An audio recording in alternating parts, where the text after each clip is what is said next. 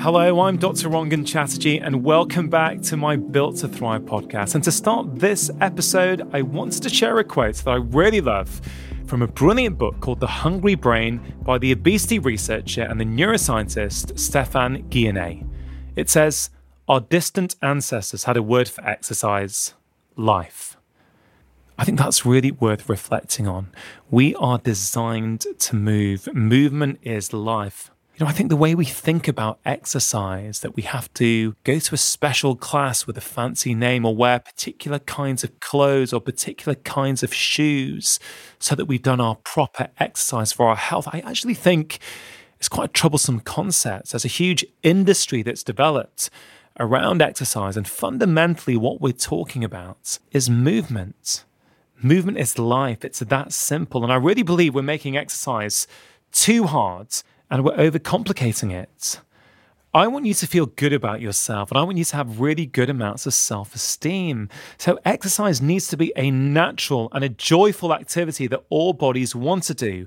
But most of all, it has to fit into the daily rhythm of your life. This is a common theme that you'll hear from me in every single week of the Built to Thrive podcast. You are unique, and so is your lifestyle. So I can give advice, you can read advice in books and on social media, but ultimately we have to find, and really you have to find, the advice that's going to work best for you in the context of your lifestyle. I think all too often we try and follow blindly the advice that some expert or some influencer gives us without thinking, actually, is this the best advice for me? So today, I want to help you reframe the way you look at exercise. You really don't need special clothes, expensive classes, or to buy products. Of course, unless you want to. There's nothing wrong with doing it. But for many of us, it simply puts us off doing what we need to do in order for us to thrive. You see, our ancestors, they didn't lift heavy objects scheduled every Monday, Wednesday, and Friday. No, they lifted and moved when they had to, and that would often be on a daily basis. And my preferred option for most people is to do small doses of movement every single day. Now, just to be clear, if you like going to the gym twice a week, or you have one of your favorite yoga or Pilates classes that you go to in person once or twice a week, there's something wrong with that. I'm absolutely not asking you to stop that. But even if you do, it's still worth doing a few minutes at home by yourself every single day. Think of it a bit like toothbrushing. Well, you don't toothbrush 3 times a week, or you don't do a 1-hour deep cleaning tooth session on a Sunday, do you? No, you do 2 minutes in the morning, 2 minutes in the evening. So 4 minutes a day, 7 days a week. Small amounts done consistently is going to help you keep your teeth healthy for life. It doesn't have to be any different when we think about movement, and in particular, strength, which is, of course, the topic of this week's podcast. So I want you to really think about how can you do a small amount of strength exercise every single day. Of course, you will start to see your muscles toning, which is going to help you feel more motivated, but that really isn't the end goal.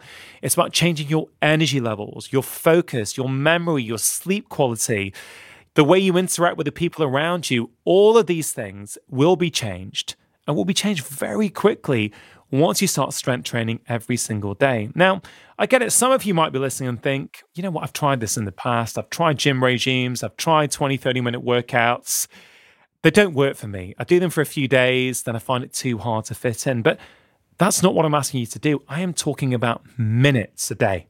I've got so many patients in my surgery who've thought exactly the same, that they don't have time, that it doesn't count unless it's a 15, 20-minute workout, but it really, really does. Small doses of regular movements can become an ordinary, non-stressful part of your daily routine. And of course, I've given you lots of ideas so far this week. Is it going to be first thing in the morning whilst your tea or coffee is brewing? Is it going to be that you leave a weight that you've got lying around in your kitchen, and every time you go in the kitchen or every time you boil the kettle, you're going to lift it 5 or 10 times? It doesn't matter to me which one of these things you do, but the important thing is that you do one of them, right? And some people also think, well, is 5 minutes really going to be enough? And I think the way we look at habits is really, really interesting. Let's flip it for a moment. Let's think about a negative habit, or a habit that many people are trying to stop doing. Now, what if I told you to spend 5 minutes every day drinking sugary, fizzy drinks? Just imagine that. Not just a few sips, 5 continuous minutes of drinking. I think within 1 or 2 days, you'd start to feel it. Your teeth would start to hurt. You'd start to feel a little bit tired. You might start to have some mood swings. You would understand that 5 minutes a day is enough to start having an impact. But we don't think about good health in the same way, even though it works in exactly the same way. We think when it comes to a health habit that we want to bring in, it's got to be hard. It's got to take an hour. We've got to buy some fancy equipment, but we really don't. I promise you that just a few minutes, 5 minutes of strength training every single day is enough to start noticing a difference.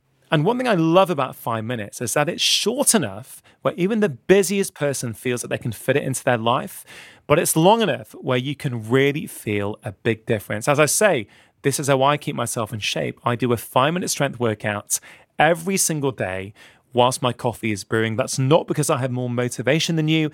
It's because I understand the science of behavior change and I apply it. I make it easy and I stick it onto an existing habit. Now, if we get back to my 5-minute kitchen workout, of course, I have said it's very hard to go through exercises in technical detail on an audio podcast. As I mentioned yesterday, there is a video of my 5-minute kitchen workouts on YouTube. We'll also put a link in the show notes in the Amazon Music app. But one of the other functional exercises within it are squats. Again, you don't need any equipment for squats. Most people can do squats and they can modify them according to their ability level. Sometimes you can do it just standing free. For other people who struggle, you can hold on to a chair or you can hold on to a kitchen worktop. And I've got patients of mine, whether they're teenagers all the way up to 90-year-olds, who are doing squats. But squats are something that I think many of us can do every day. You know, I sometimes do squats in the kitchen whilst dinner's cooking with my kids. You know, there's something like kale is steaming and the kids are kicking around. We'll all do squats together. They're getting inspired by me. I'm getting inspired by them. And then together we're also bonding. Right, so this works for me. It may not work for you. You've got to find what works for you and your lifestyle. So please do give some form of strength training a go. Let me know on social media what you're going for, what changes you are finding in your own life. And I'll see you back here tomorrow for the final episode of the week, all about strength on the Built to Thrive podcast.